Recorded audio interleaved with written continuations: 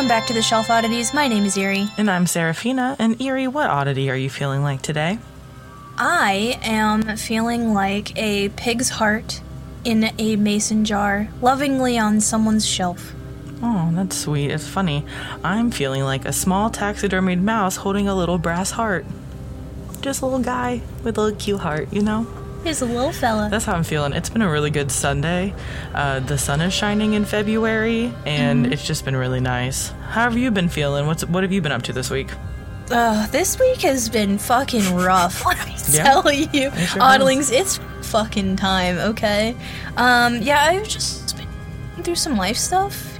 Just figuring it out, like you do at the age of almost 30. Yeah. I'm sure a lot of people feel that way. But I started therapy this week, which is super cool. I wanted to talk about that on the pod because obviously we are definitely advocates for mental health. You and I have both been through many a thing. Yep.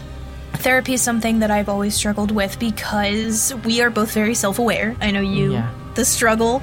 And this is not sponsored, but like Talkspace, if you want to sponsor us, I started using Talkspace on Monday, and I got assigned a really cool therapist, and we're working through some stuff. He's been really responsive. I had my first live video session with him on Friday, and I'm really happy with it so far. I'm excited to get in there and do the self-work and figure some shit out, because ain't we all just figuring it out? Ain't that just the way?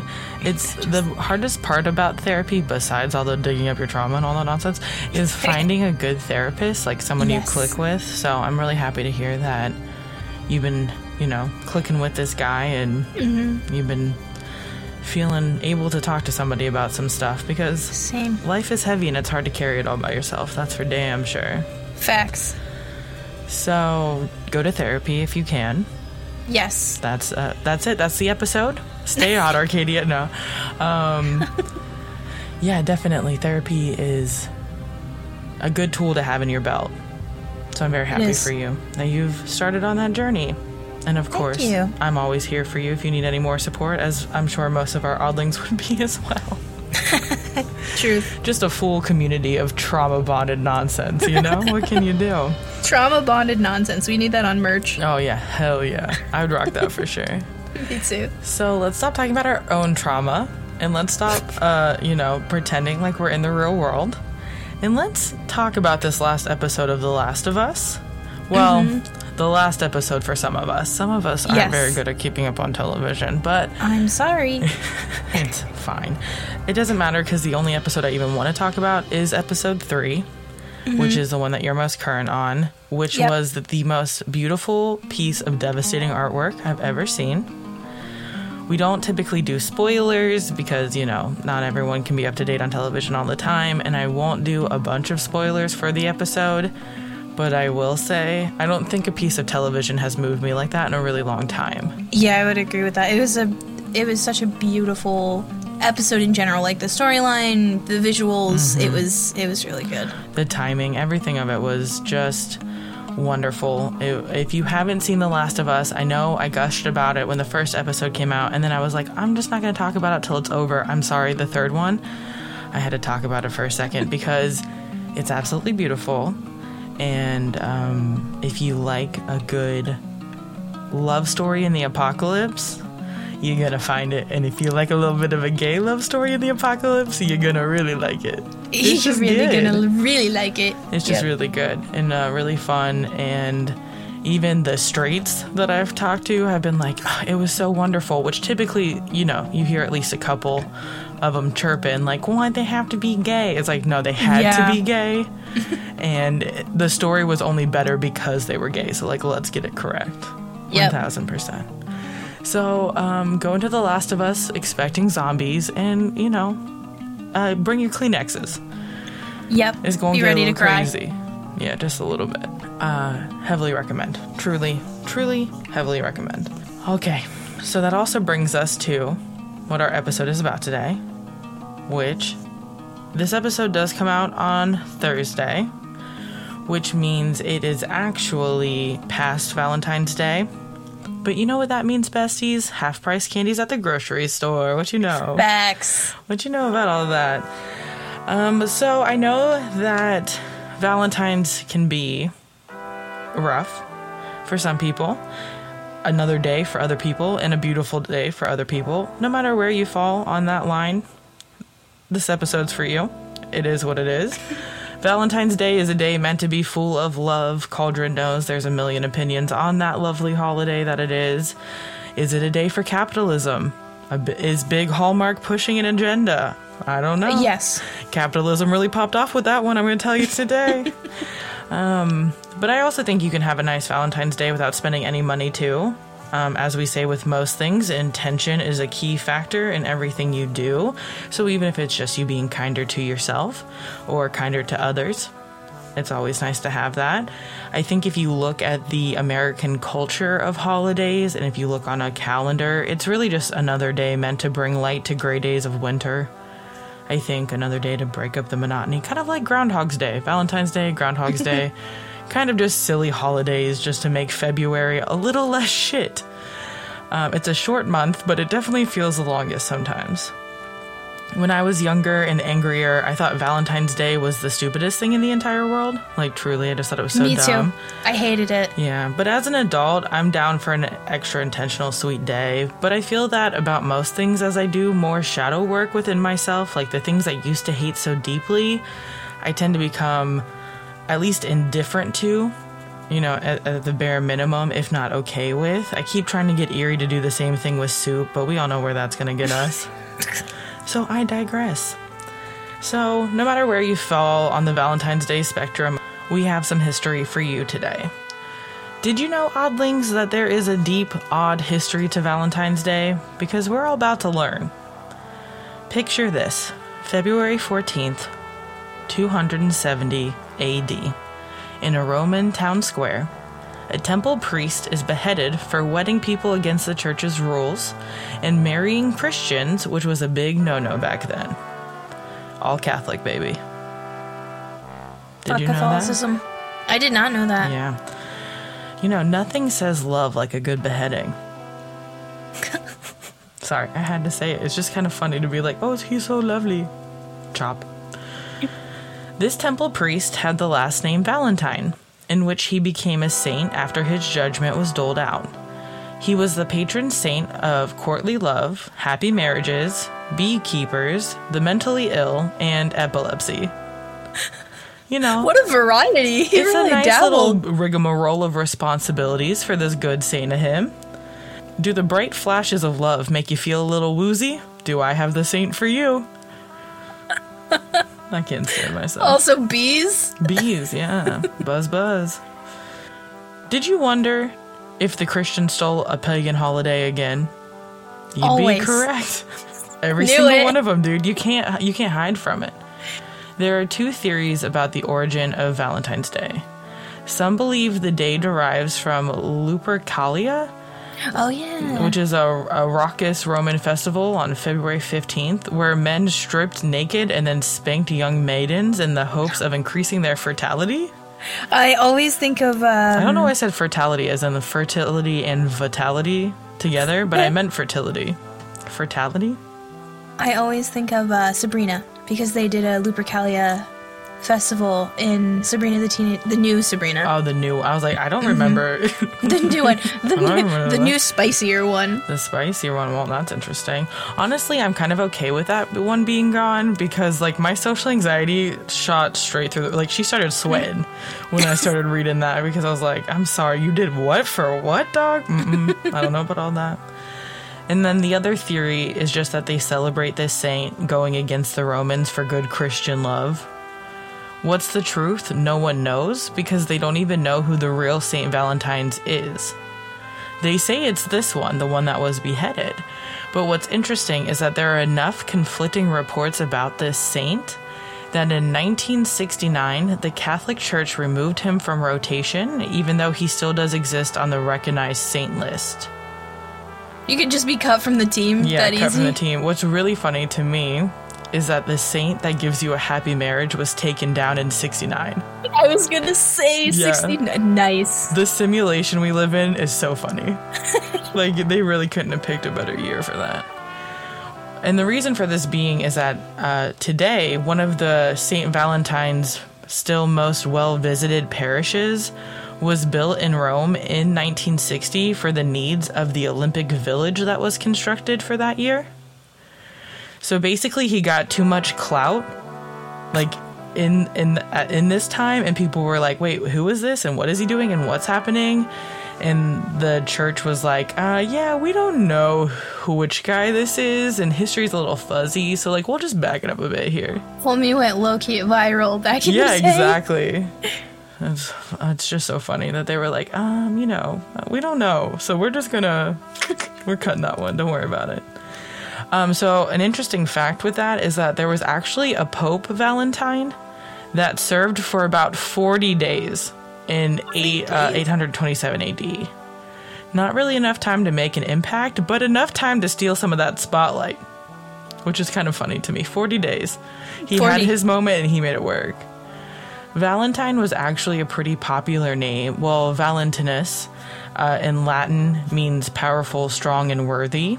So there was a bunch of Valentines that were all martyrs, which is interesting. There's even a female, and she was Valentina, who died like a virgin and like was martyred, and like there's a whole thing there, but like it's only like a one very specific sect of religion. It's not like she's not like that well known, but there are Valentines all through the history, which is interesting.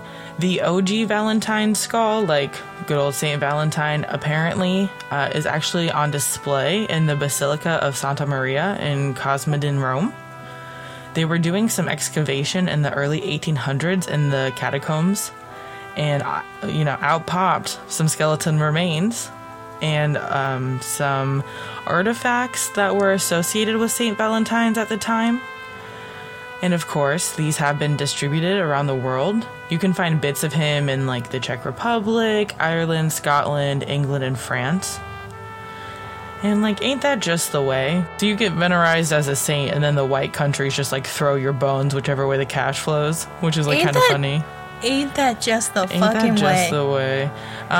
Which we do have oddlings in some of those countries, so if y'all have ever seen these artifacts, would you let us know? Because I'm interested to know what the culture thinks of this saint. Because like here in the Americas, it's more of a holiday, and it's like he's been taken off of our rosters. I didn't even know it was a real homie. Yeah, real homie. Isn't that interesting? What's also interesting is that in the 14th century, there's a man named Geoffrey Chaucer and his friend group. They decided to spice up the feast day for St. Valentine, and they decided to make it a little bit more romantic.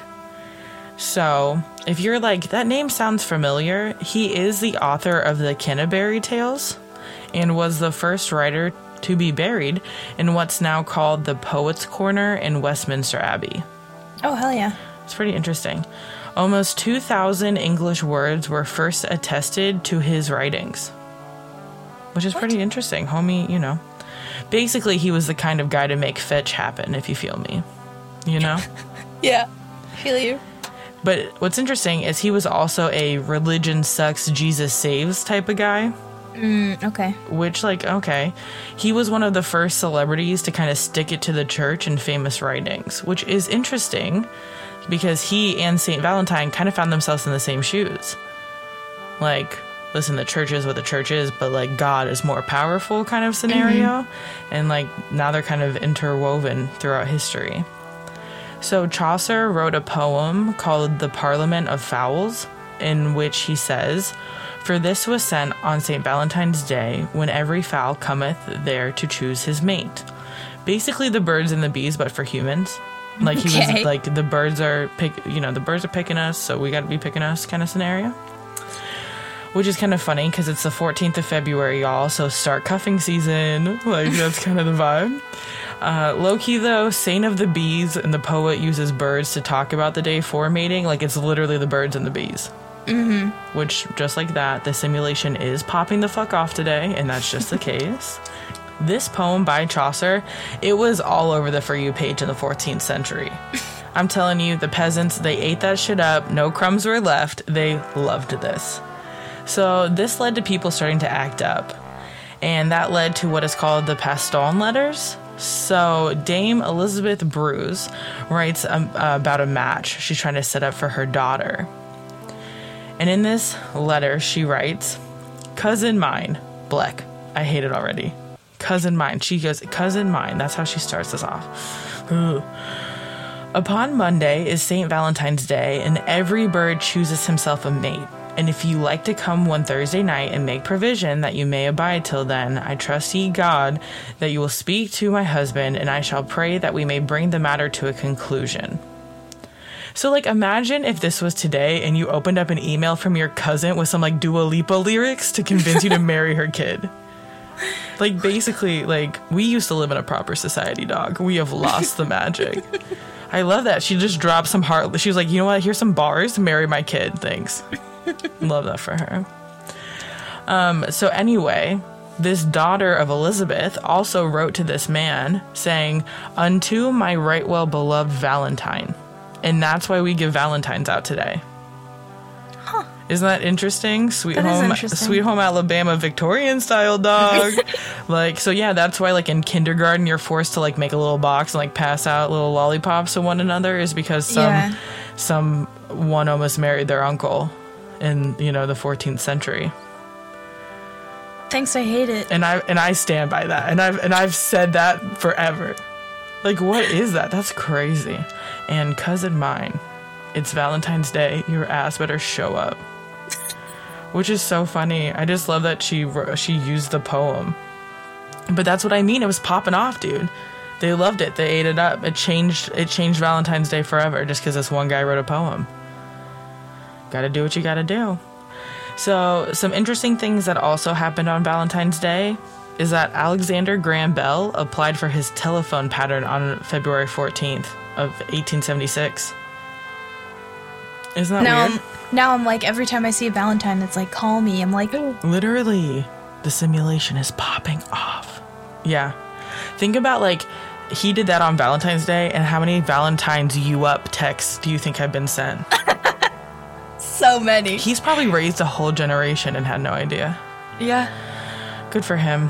Also, Oregon became a state in 1859 on Valentine's Day. Oregon did. And Arizona also became a state February 14th of 1912. Wow. And you know what he said in that poem? 2 states find each other celebrating on these days. And just like the birds, they must now fall in love. Oregon and Arizona forever. I ship.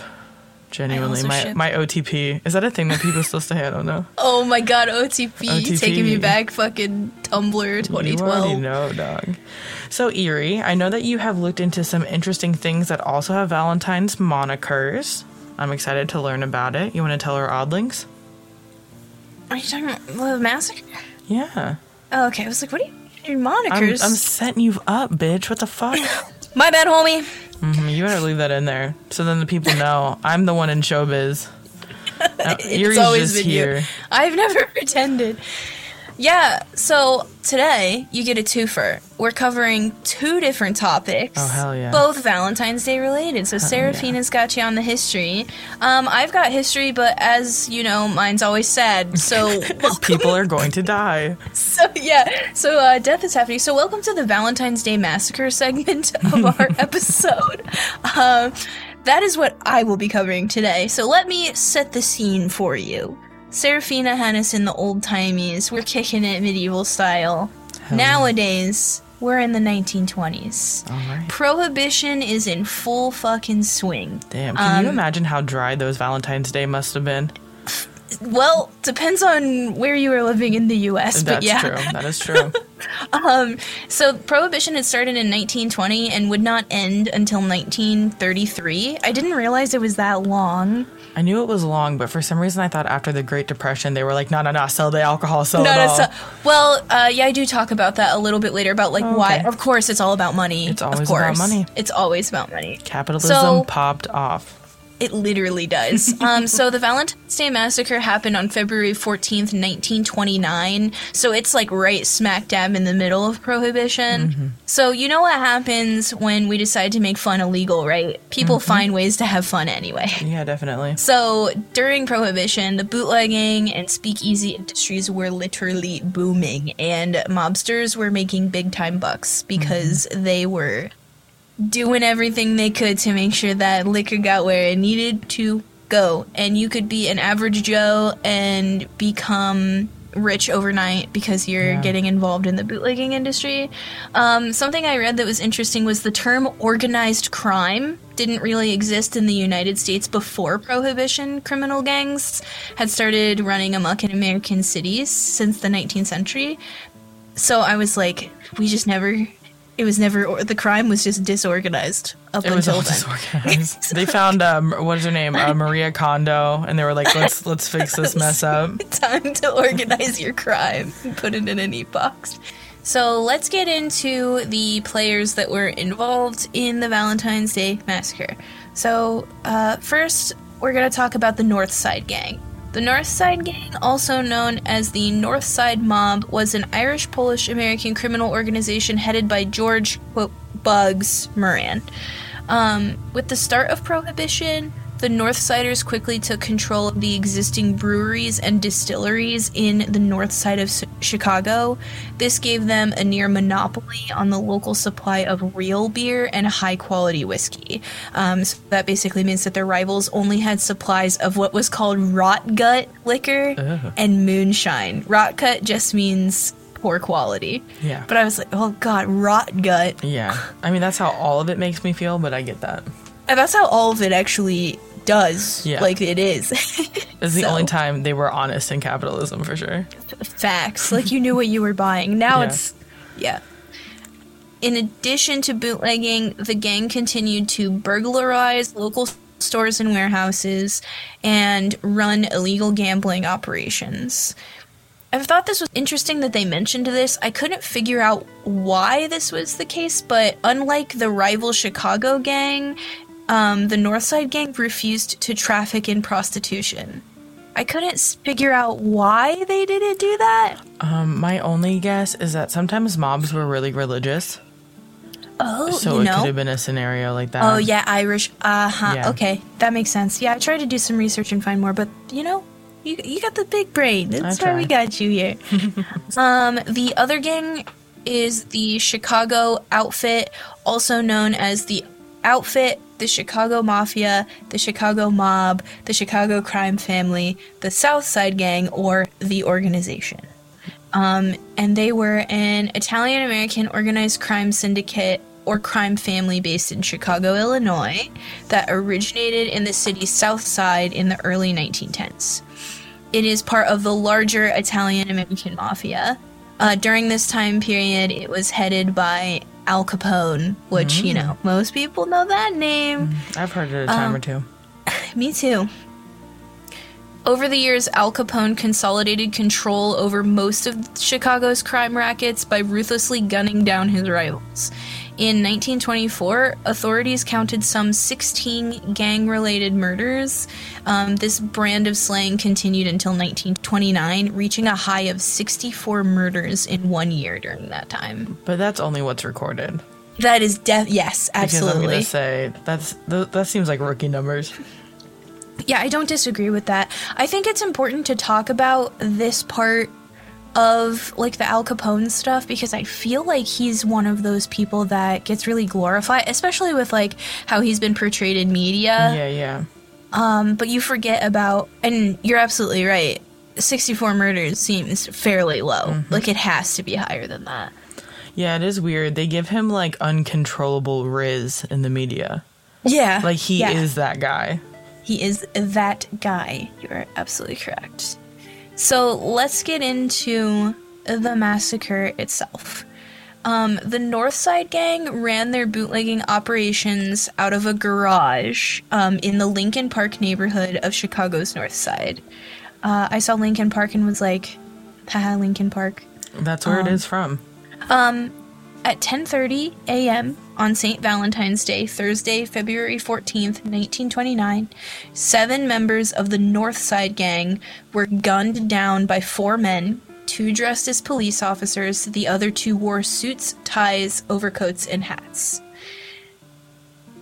The North Side Gang did not put up a fight because they believed they were being subjected to a police raid. So that's why it kind of went down without there being, like a big shootout, because the 2 men were dressed as police officers. Got it.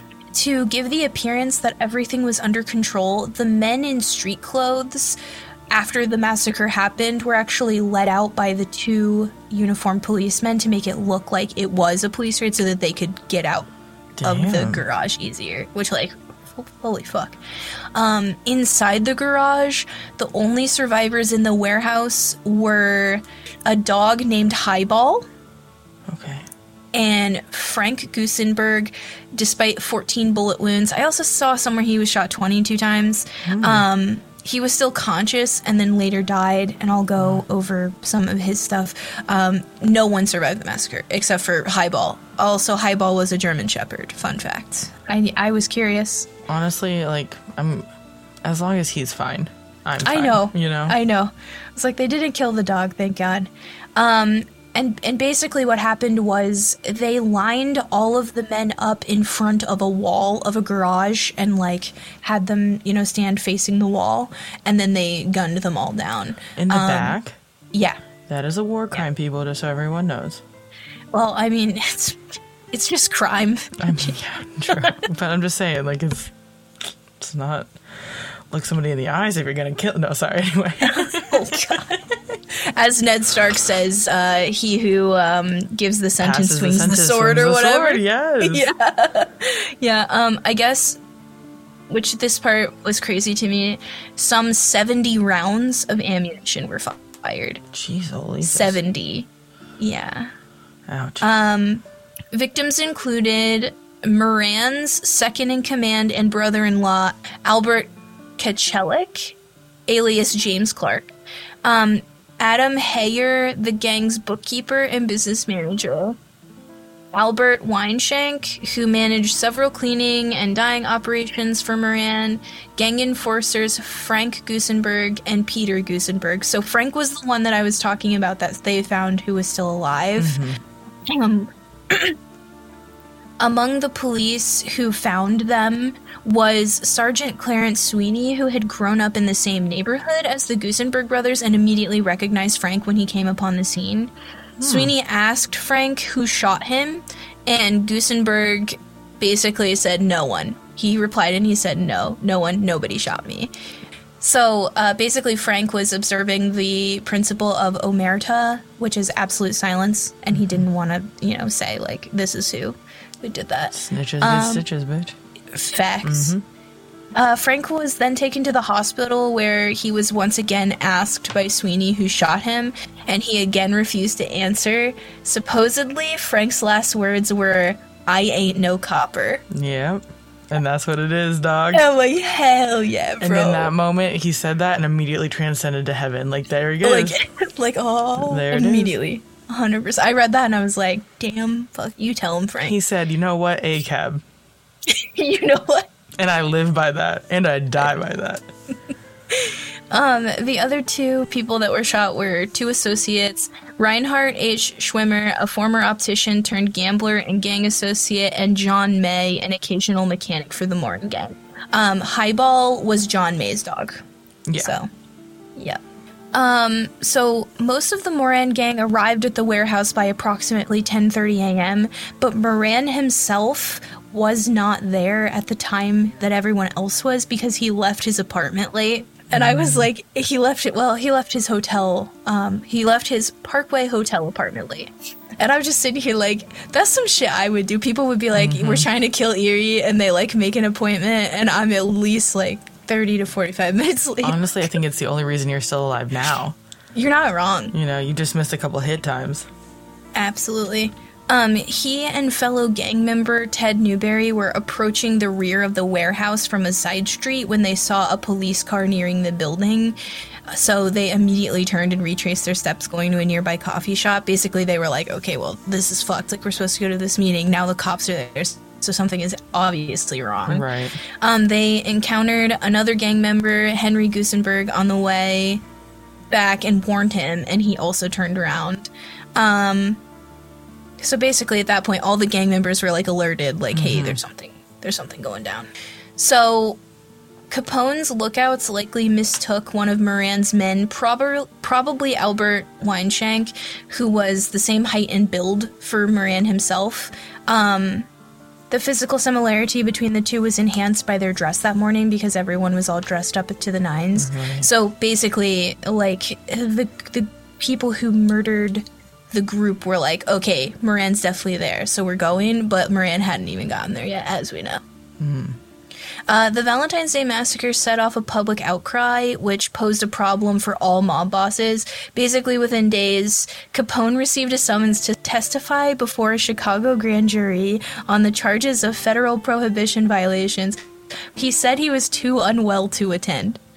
Do you just get to... Me. Like, sorry, I can't go to jail today. Yeah, not today. Not this time.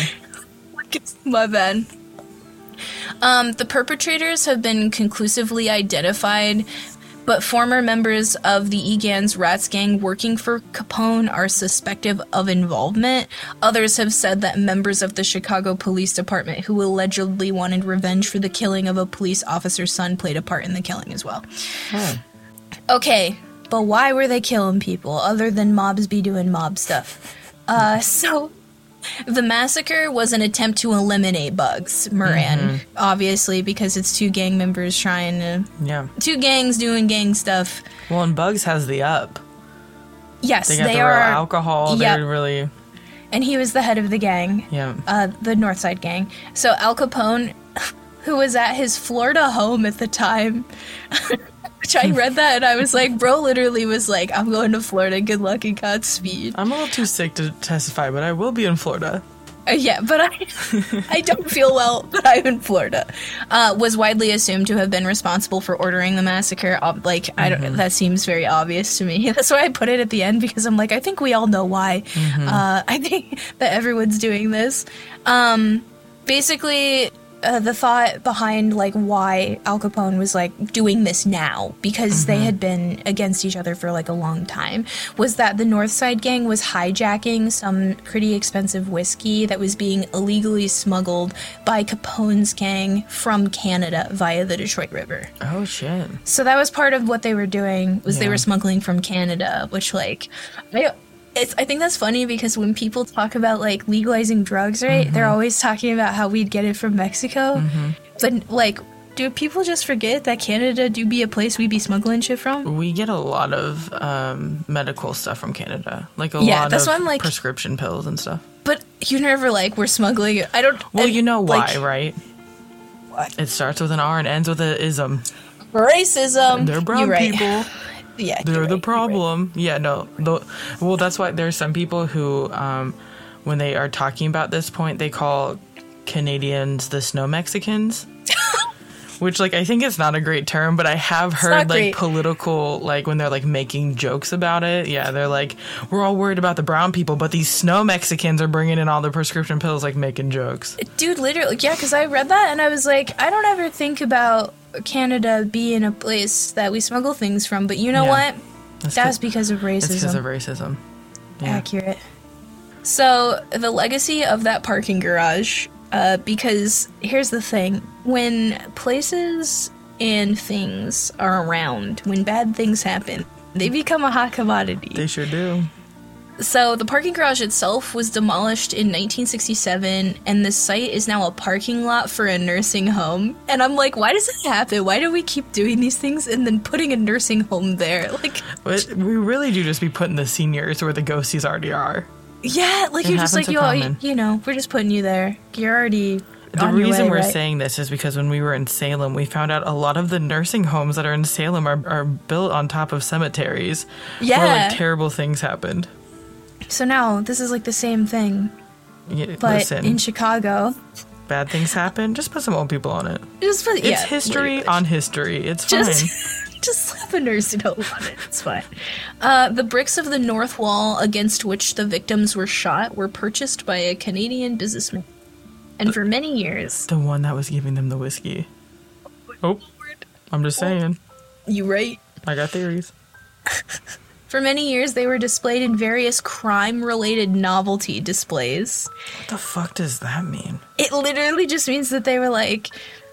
Anytime there's like a display where they're talking about true crime or like a crime, they're like, here's this brick that came from that specific wall where people died. So can't we just call that a museum? Novelty. Well, now they're in a museum. Like back then it was like a roadside thing. Like pull off here and see the bricks where... That's so interesting. Come see this single display. It's in some kid's like project. That's what I'm saying. Like it makes it sound like so much smaller of an endeavor. It really does. So later, many of the bricks were sold individually, and then the rest of them are now owned by the Mob Museum, which is in Las Vegas, which is so interesting to me because this happened in Chicago. Well, you know the mob built Las Vegas, right? You didn't know that? We'll have to do an episode on that. Yeah, we will. The mob owned all of the casinos. So, like... That makes so much sense. Yeah, that's now I'm like, what? That's why the Mob Museum is in Las Vegas. That is why the Mob Museum is in Las Vegas. Seraphina's teaching me shit about the mob. I don't know. I know a lot of Admittedly, shit. Guys, I don't know shit about the mob. I wish don't. I could tell you I didn't learn that from a Ghost Adventures episode, but here we are. Yes, Zach Baggins. Hello. Well, he's also in Vegas, so he does a lot of Vegas stuff. So I've seen a lot of like hour-long episodes about the history of like what the mob did to people in back alleys and stuff in Vegas, which is actually kind of interesting because, listen, I might be pro-mob. I don't like my crime disorganized. Okay. You organize that crime and I can be sold. But they all had like really high, like, not like morals. I will say morals. They have a very high code of ethics. So like people in Vegas who would like act a fucking fool, you would be kicked out of one casino and then you would not be allowed in any of the other ones. Okay, that is pretty fucking Which like cool. I fuck with. That is pretty rad. I don't disagree with that. But yeah, if you want to see this wall, it's $29.95 for general admission. Oh my, $30 to get into the Mob brick. Museum. Hey, it's a wall. Most of the bricks. I'm just expecting us to see one of these bricks, like in one of our Oddity Marketplace groups on Facebook, like honestly, single brick. I'm surprised we haven't. I once had a dream. I have a lot of dreams about the garden because I spent a lot of time there. But I had this dream that I had this garden that had a brick path through it, and all of the bricks were cool bricks from different historical events. Okay. So, like, I would put a mob death brick in my garden path. I would own it. Yeah, I would own it as well. I have no... I mean, we're talking about someone, me, who owns a lot of shit that is potentially got weird shit attached to it. For sure. I just, if I can make my garden a little odder, I'm gonna, Yeah, I don't disagree with that at all. So that's Valentine's Day Massacre. That's all I... So, in total, how many people died in this? 7 people died. 7 people... It had worked out the way it was supposed to, where Moran was there, it could have potentially been 10. That's what 7 is... Yeah, it was 10 could have been, 7 died, 1 dog lived. 1 dog lived, yeah. But you said that there was over 70 bullets found. Yeah, 70. They were shot with Thompson guns. I did have a blurb in here, but I forget. Which is like anytime someone thinks of the mob, that is the gun that they think of, like the whole Tommy gun thing. Yeah, they were shot with Thompson guns. Yeah. Damn, that's crazy. Yeah, 70, which is 70 insane. Well, that one guy got 20 though. They hated him extra hard. They really didn't like that guy. I saw 2 different numbers. I saw it was either 14 or 22. So I'm sure it was somewhere. I mean, when someone gets shot like that much, I'm sure that it's hard to... Yeah, how do you... Yeah. I don't know how you tell. Me either. Yeah, that's crazy. That is... I mean, you're thinking a 10 bullet per budget person. Yeah. That's a hard end. The Mob Museum does have some info on their website that goes through this whole thing with pictures. I do want to warn you, there are pictures of like the crime scene and really? like there are dead bodies. So like if you don't want to see that, just be careful.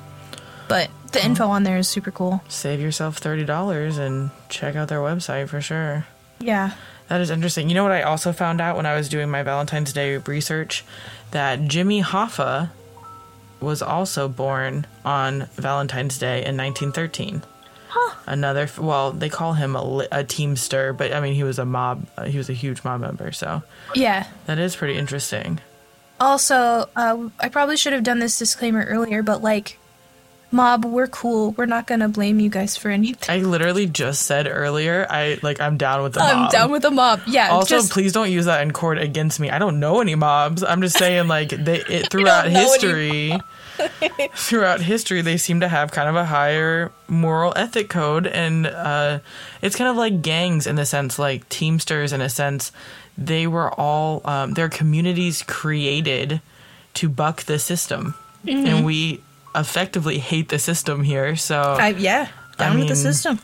Listen, I'm not saying that their methods are perfect. I'm just saying they just seem to protect their communities and like... And I'm just covering this specific part of their history. I'm not saying one way or the other. Okay, we're cool. I'm down. I'm also down. I'm chilling. Because guess what? I ain't no copper. I ain't no copper. And you heard it here first, folks. So absolutely. Yeah. So that's Valentine's Day. A history. A history. We really did it. There's other ones. There's other stuff through history that is kind of a lot darker. Like there's a bombing in Germany that happened where like 20,000 people died. No, thank you. Not great, but they don't attest that to Valentine's Day. It just happened to be like the day it fell on. So it's not that much of a Valentine's Day moniker, but there is other stuff that happens. I mean, shit happens every single day. Sometimes things just fall on holidays, but I did think it was interesting that really Valentine's Day, the biggest things in history that are known throughout history have to deal with death, a beheading and like a war crime murder. Yep. So, you know, like I said earlier, nothing says love like a good beheading or a good shoot 'em up, I guess. Yeah. People say that Valentine's Day is the second most goth holiday. Yeah. After Halloween. And I would agree with that. It is pretty. Definitely. It is pretty goth, yeah. I mean, we're celebrating a day from a person getting murdered in town square. Yeah. So, like, there's that. It's pretty goth. It's pretty goth to me. It is pretty goth. Pretty goth. Also, before we leave, we're at the end of the episode, so I did want to give a little bit of an update from last week's episode. I want to say thank you to the people who listened and showed support and also reached out to me to talk about the episode. Just to give some updates, shit's still really fucked up in Turkey. They updated the death toll about 5 hours ago, and it's sitting at 33,000 people now, which is devastating. But they also arrested a lot of the building contractors. So I know I touched on it a little bit in the last episode, but I didn't want to speak out of turn. And Yuri, I don't know how much... I remember I ranted about it to you, but I don't remember if I touched on this. But basically in 99, Istanbul had a really bad earthquake where 17,000 people died. And they then started charging an earthquake tax on people. Okay. To, like, clean up the last earthquake, but then also fulfill Turkey's need for infrastructure that was earthquake proof. And basically, they never did that. Oh, no. They took the money and then didn't do it. I hate that. Yeah, it's really bad. So, I mean, these deaths are realistically on the people who took that money and then did nothing for it. So, yeah, unfortunately, we are sitting at a very high number there, and it's probably going to continue to grow. Unfortunately, that's the scenario here. The elements weren't on people's sides, and obviously the people who were supposed to be on their sides were also not. So, you know, continue your energy, continue your prayers, continue whatever you have for those people at this point who are now effectively in mourning. It's been rough, and I've kept up on the news, and you know I've spent my time trying to learn as much as I can and help as much as I can, and it's been really heavy. It's definitely been really heavy, and I once again can only just be grateful that I don't live in a scenario where earthquakes are a thing. I mean, we have other things, but earthquakes they're so scary. And I saw... They're very scary because there's nothing you can do. There's nothing you can do. And someone made a joke, and it's not the time for joking, but it just was, it's, philosophy of, if you can't trust the earth, who can you trust, kind of scenario, which is like so dumb, but like they were trying to lighten their own mood in that moment. But it just is true that shit's scary. It's awful. So yeah, please keep giving your love to those survivors now. They have a long road ahead of them. And then with the East Palestine train scenario, it's worse than I thought. And we're kind of in a scenario where there's not much being done about it. So if you are in the Ohio area or the West Virginia area or the Pennsylvania area, please be careful with what you're doing with water. I do recommend ordering water test strips. I ordered some for us as well, and we're pretty far away from this scenario, but water spreads quickly, air spreads quickly, so the Ohio River gives 5 million people their water, and it has now been effectively contaminated at its most northern point. So there will be a lot of repercussions from this.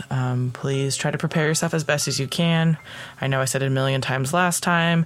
I'm not a fear monger. I don't think you need to be fearful. Just be prepared just in case. There are things that are in place that could potentially really help the scenario. But once again, you're depending on those safeguards to work. So just be careful. Be safe. I hope that you guys did have a good Valentine's Day. Even if you hate the holiday, I hope it was a good Tuesday. And, of course, we're always grateful to have you guys. All right. Well, stay safe and stay odd, Arcadia.